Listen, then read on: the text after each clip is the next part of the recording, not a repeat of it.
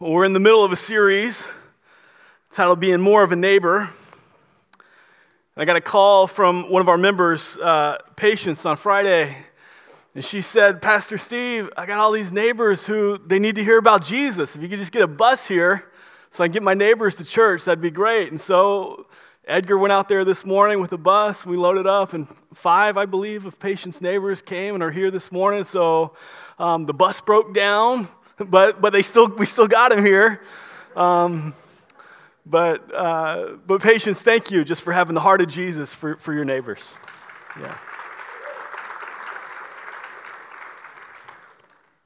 Have you ever been riding in a car with your kids and you just play the same radio station maybe all the time? Or maybe you got this favorite CD and you just have that CD in the car all the time with your kids, and before you know it, you know what happens, right? Is you're in the house, you're just doing whatever it is you're doing, and all of a sudden you hear your kids just kind of belting out one of the songs that they've heard. You know, they just heard the song so much that they just learned the lyrics and they sing it. Now the interesting thing is, you never had to teach them that song, right? You never had to sit in front of them and say, hey, I really want you to learn this song, memorize these lyrics, learn these lines. You don't have to do that. Right? They just kind of catch it. They just absorb it. And the next thing you know, they're singing the song. They're singing the lines. They might not get every line just right. They might miss a word here or there. It's kind of cute, but it's close. And they get it. They just kind of catch it. And it's an interesting thing, isn't it? Because it reminds us of our faith a little bit.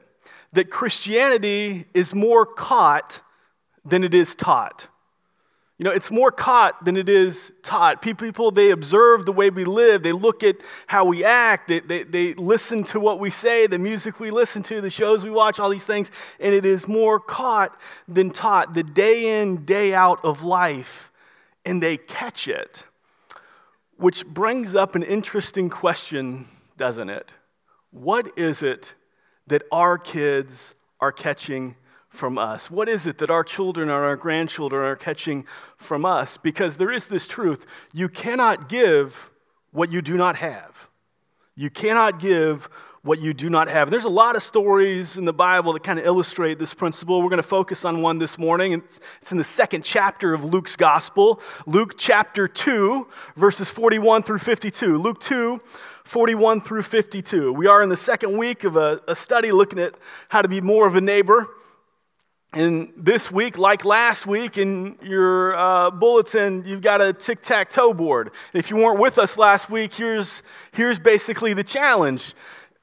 In the middle of the tic-tac-toe board, you put your name, and all the people who live in the house with you, you put their names. That's kind of your house. That's your apartment. That's the place where you live. And in the 8 closest squares around that, you just say, okay, who are the 8 people who live closest to me? The person who lives across the street, next door, behind you, wherever, do I know their names? And under that, do I know anything about them? Not just something I've observed, but do I know something specific about them that I've learned just by having a conversation with them?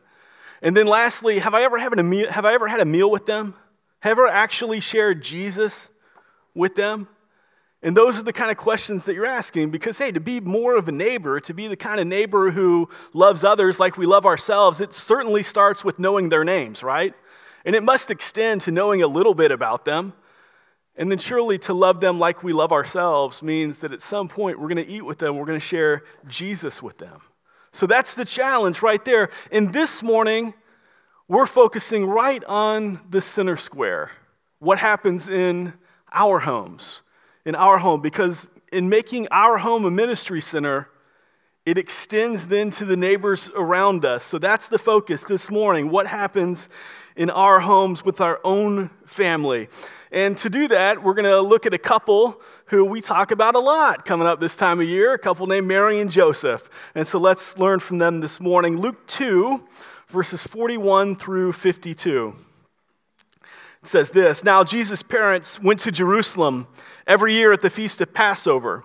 And when he was 12 years old, they went up according to custom. And when the feast was ended, as they were returning, the boy Jesus stayed behind in Jerusalem.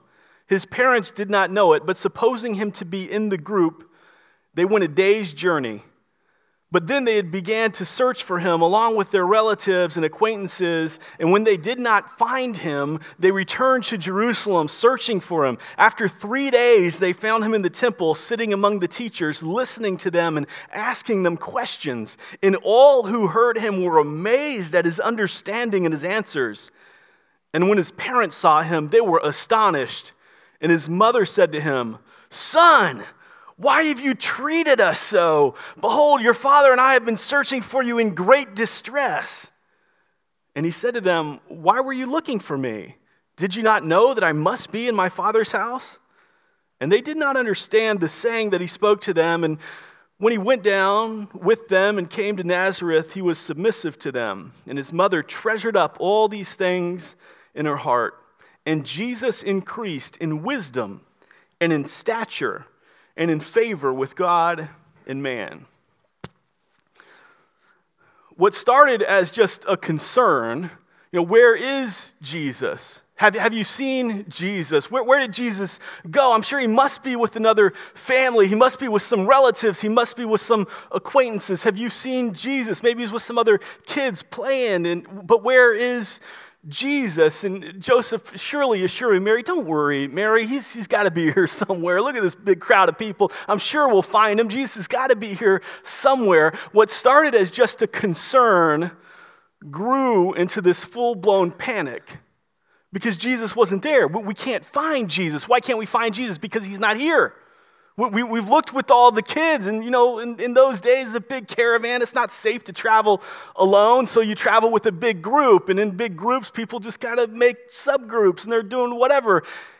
But he wasn't there. He wasn't with the kids just weaving in and out of the crowd. He wasn't with some other relatives. He wasn't with some other acquaintances. Where is Jesus? There's full-blown panic that's set in. Why? Because Jesus wasn't there. He wasn't where he was supposed to be. And now Joseph and Mary have walked one full day away from Jerusalem. And they set up camp for the night, and they stay there. And then the next morning, they get up and they walk all the way back to Jerusalem, 2 days. And then on the third day, they look around all over Jerusalem until they find him. 3 days. They couldn't find Jesus for 3 days. Does that sound familiar? I mean, Mary and Joseph, they're beside themselves. They've lost their son. They've lost Jesus. I mean, how are they ever going to explain to anyone that they've lost the Son of God? What happened here?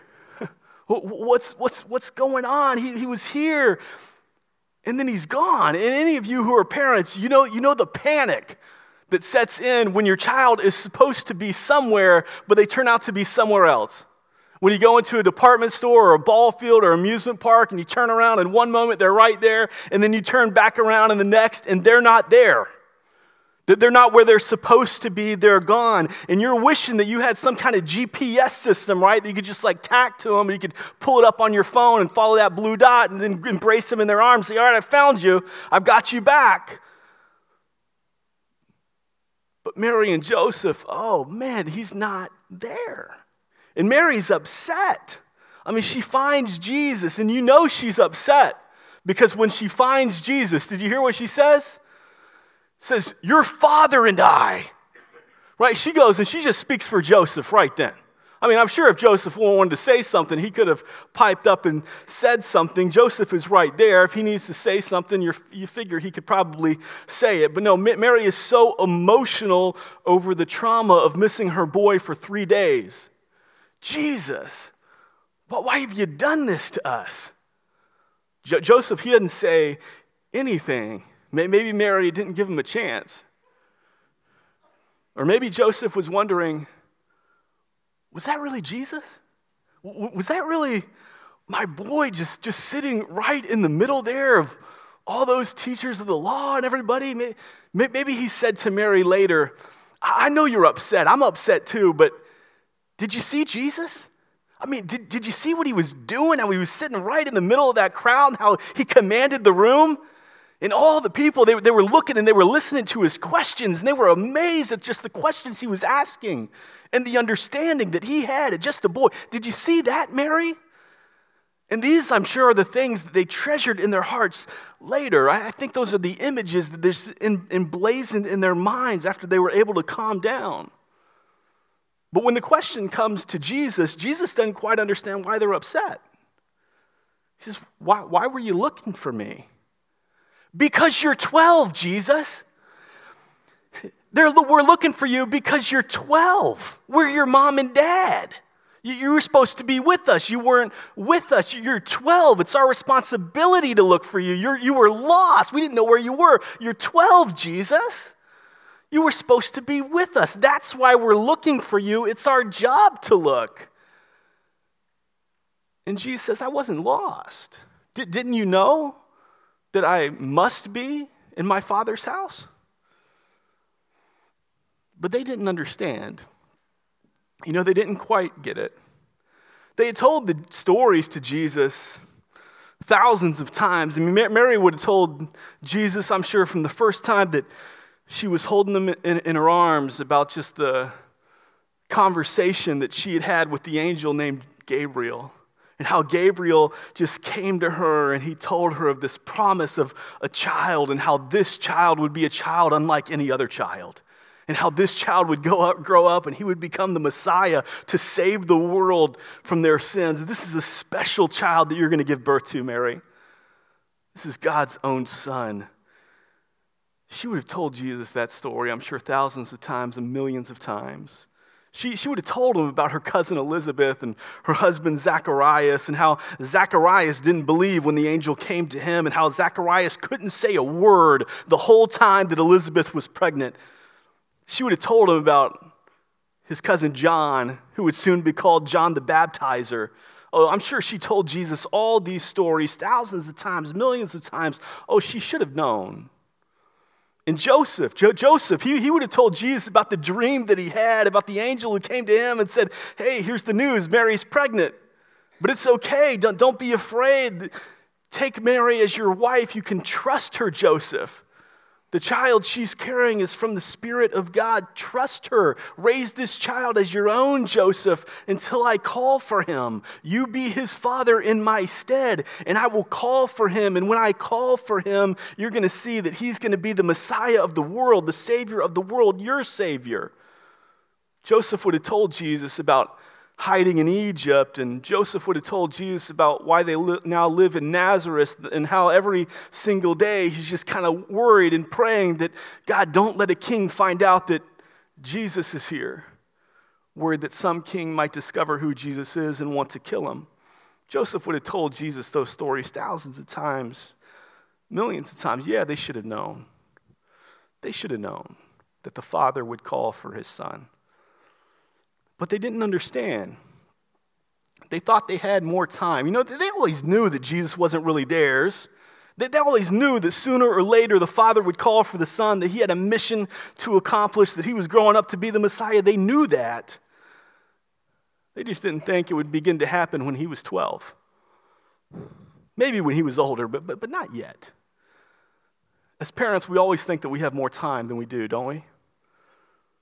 Sooner or later, we'll get to saying the things that really need to be said. Sooner or later, we'll get around to teaching them what really matters in life. But, you know, right now, today, I mean, we've got this to do, we've got that to do, we've got a busy, full schedule. We've got more time, we think.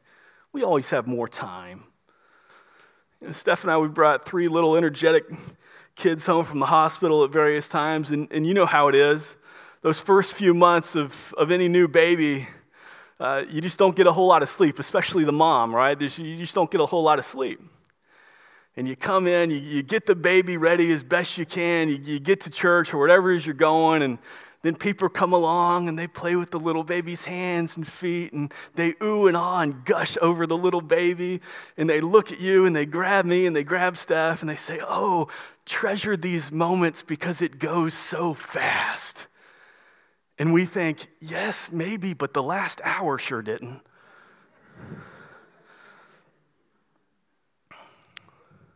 But then the day comes, and Steph gives her daughter Emma a hug, and she realizes that Emma is taller than she is.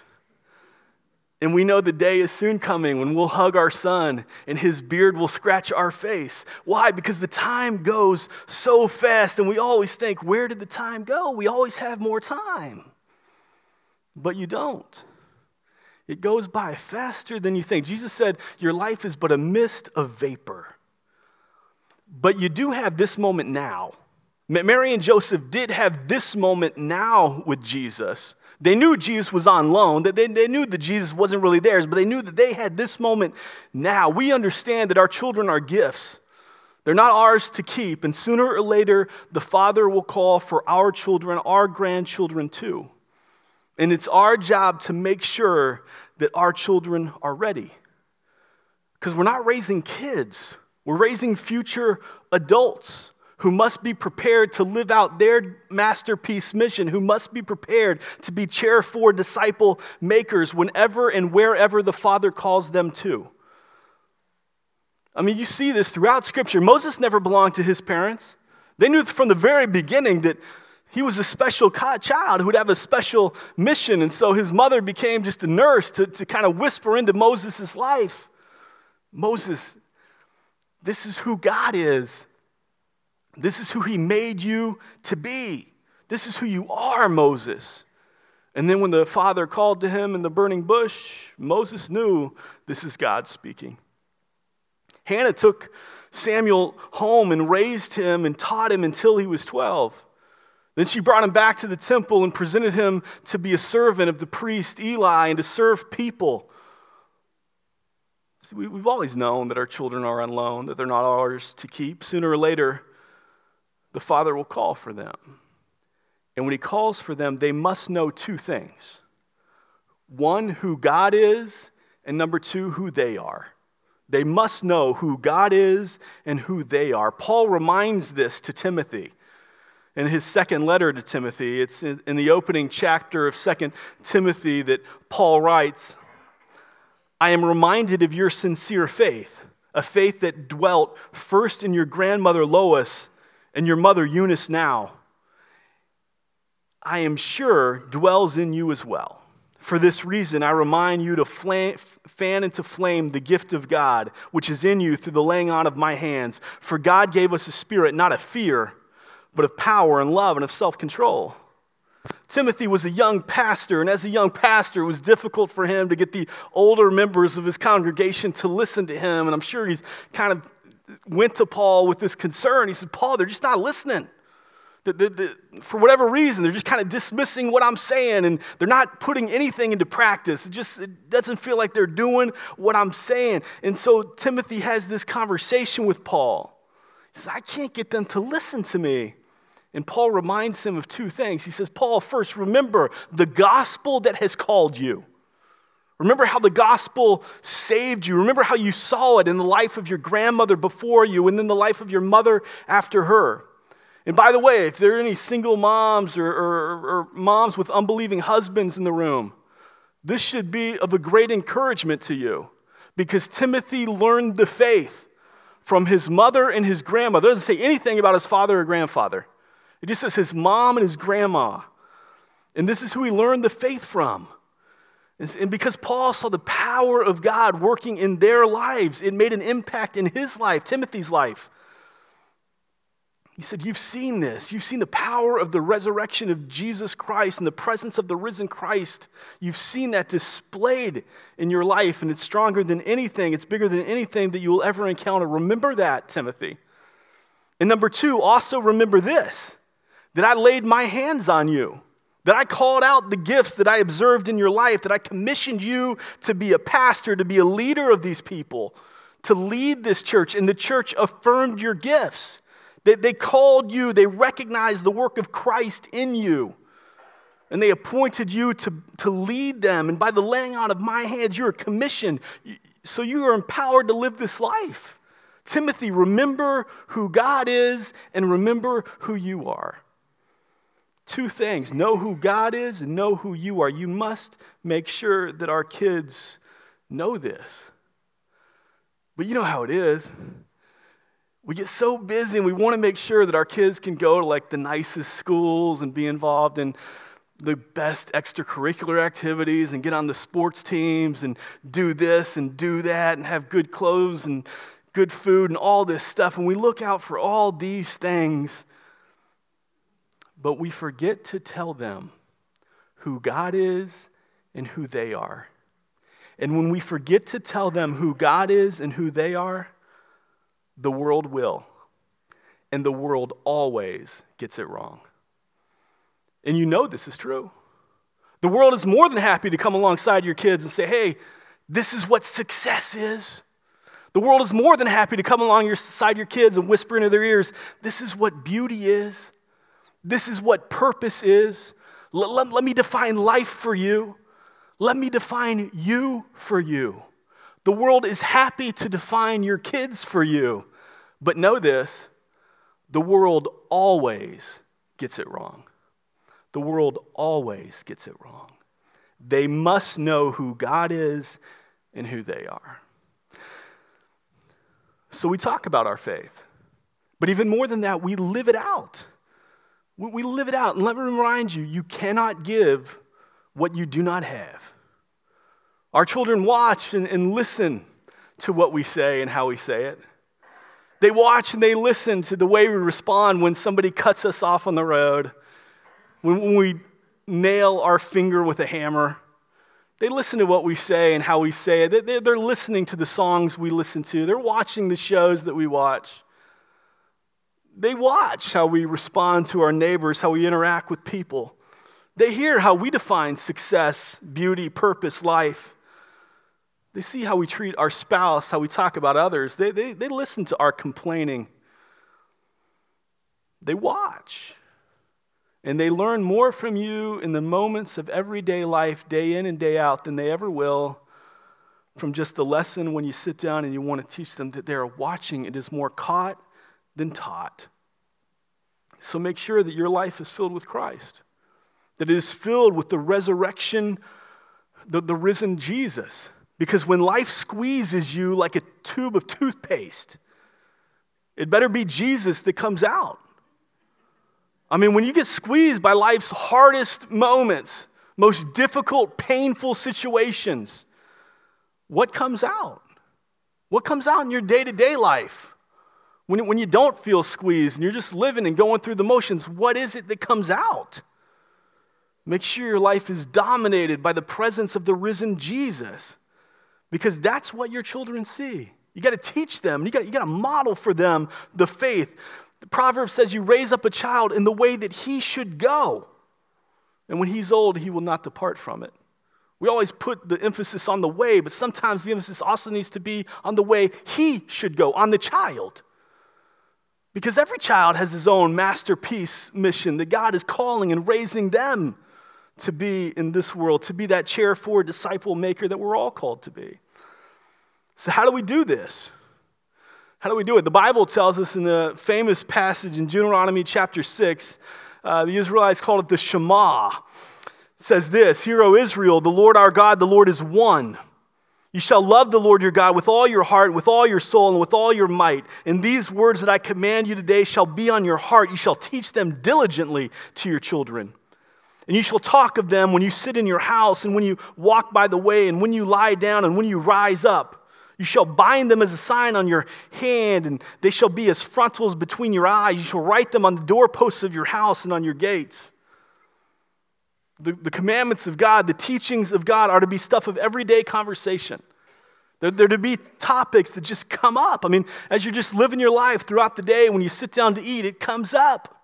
As you're getting them ready for school in the morning or whatever, it just comes up. As you're putting them down to bed at night, it just comes up. When you're driving in the car, it just comes up. As you're working together, playing together, it just comes up. These are all opportunities for you to share with them what's going on. Your prayer life, your Bible study, what you're learning in your impact group, whatever, it just comes up. And at this moment, you might be wondering, okay, what does this have to do with being more of a neighbor again? Well, quite a lot, actually. Because you cannot give what you do not have. Because Christianity is much more caught than it is taught. I mean, just think of some of the stories, some of the passages that we kind of rehearsed this morning. Jesus grew in favor with people. Moses grew to be a leader of people. Samuel grew to be a servant to people. Timothy grew to be a preacher to people. And they all learned this faith from others. They saw it modeled by others before them, and then they learned that their faith must impact others. It can't be a faith that I keep silently to myself in the walls of my own house. It must be a faith that impacts others, because that's what He made us for. So when making your home a ministry center, you've got to model that. In our home, for the first time in a long time, for the first time in a while that I can remember, we haven't had a group of people meeting regularly in our home studying the Bible together. I mean, it's just been a practice that we've done. I mean, we're part of an impact group, and we meet here on Wednesday nights, and it's great, and we're loving it. But we haven't had people in our home studying the Bible together. And you know what happens? Our kids ask, how come people aren't coming over to our house to study the Bible anymore? How come there's not other people in our house reading the Bible and talking about scriptures together? Why are we not doing that right now? They ask.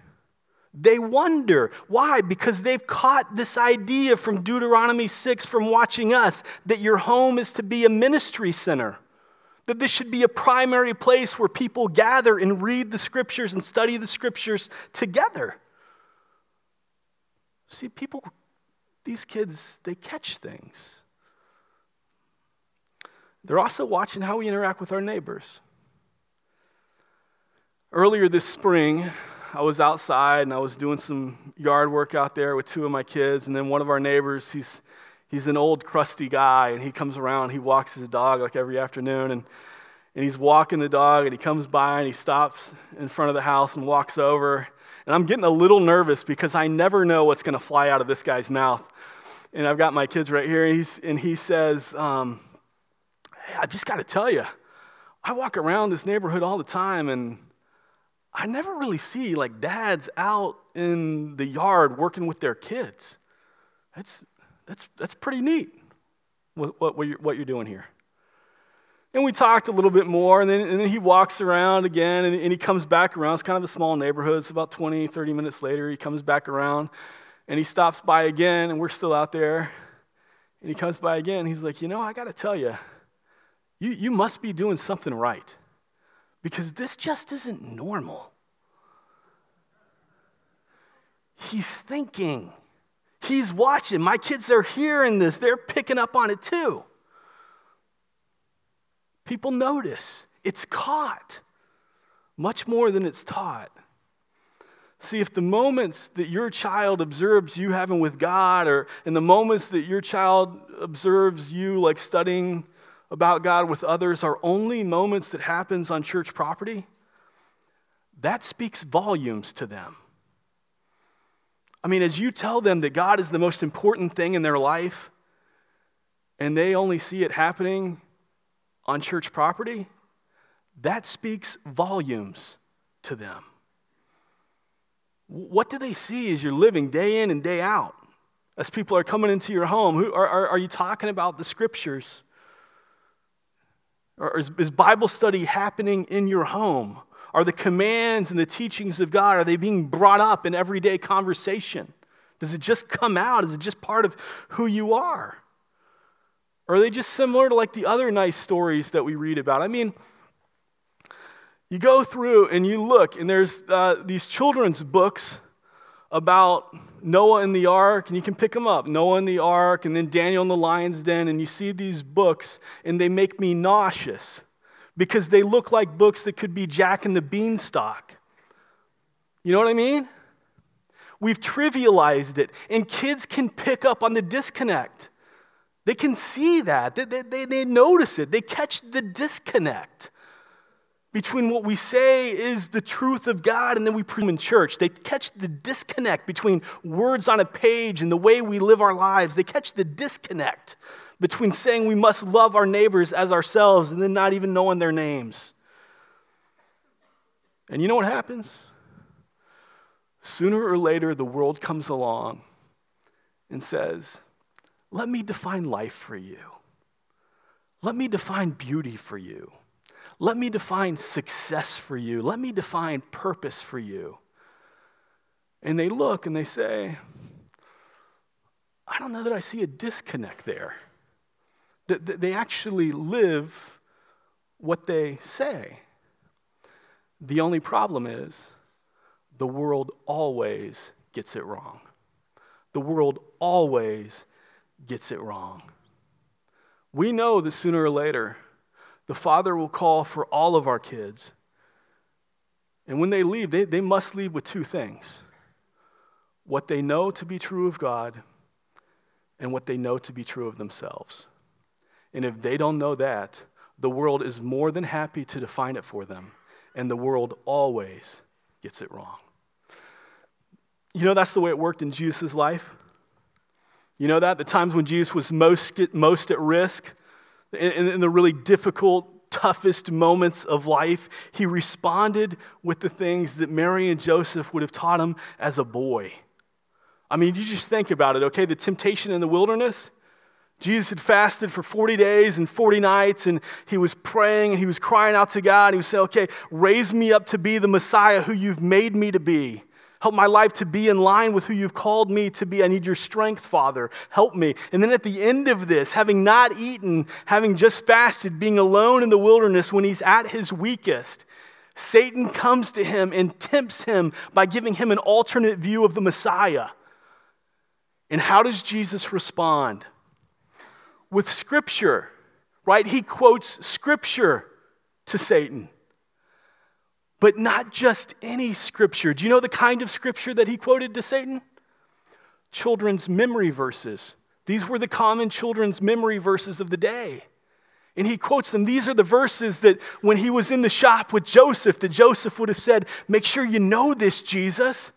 Make sure you know this one. Man does not live by bread alone, but by every word that comes from the mouth of God. When he's in the home with Mary, Mary would have said, repeat this after me, Joseph. Or Jesus, you got to know this, Jesus. Man does not live by bread alone, but by every word that comes from the mouth of God. You got to know this, Jesus. It's got to be in your heart. And then Jesus watched and he observed that when Mary and Joseph were having trouble putting food on the table, when times are difficult, when things are hard, he would have heard his parents say those verses. And so when life squeezed him, and he can't even think straight because he hadn't eaten for 40 days, his mind finds those Bible verses that Mary and Joseph taught him as a child and modeled for him throughout his life, and it just comes out. The last moments of Jesus' earthly life. You remember hanging on the cross, and he looks after his mother, and he makes sure that she's taken care of. And then it gets dark. It goes completely dark, so dark that Jesus can't even see. And what does Jesus do? He prays. And you remember the prayer that he prays? Father, into your hands I commit my spirit. Father, into your hands I lay my life. You know where he learned that prayer from? It was a night prayer for little Jewish kids. There would have been countless times throughout his life where he would have grown up and Mary and Joseph would have been tucking Jesus into bed and said, Jesus, put your hands together like this. Pray like this. Now I lay me down to sleep. Father, into your hands I leave my life. We think of Jesus, oh, he's God, yes, but did you catch Luke 2:52? That Jesus grew in knowledge, that he grew in stature, that he grew in favor with God and with men. How did he grow? He grew because he had loving parents who said, these are the verses you need to know, Jesus. These are the prayers. This is how you pray, Jesus. Watch us pray. Watch how we live so that when the Father calls for you, you'll be ready. So it is with us, isn't it? What are our children catching from us? And not just our biological children. our spiritual children as well. All those people who you've led to Jesus, all those people who you are now in process of actively discipling and making sure that they're growing to look more like Jesus, all those people that you are investing your lives into, it's those people too. Are they looking more like Jesus? I mean, we see them and we baptize them and we raise them up as a new person in Christ. Born again, we shout. And now they're looking at you from inside your house, from next door, from across the street. And they're looking. Are you showing them Jesus? Are you modeling that made for more life? What is it the people around you are catching? Because remember this, you cannot give what you do not have. Heavenly Father, we thank you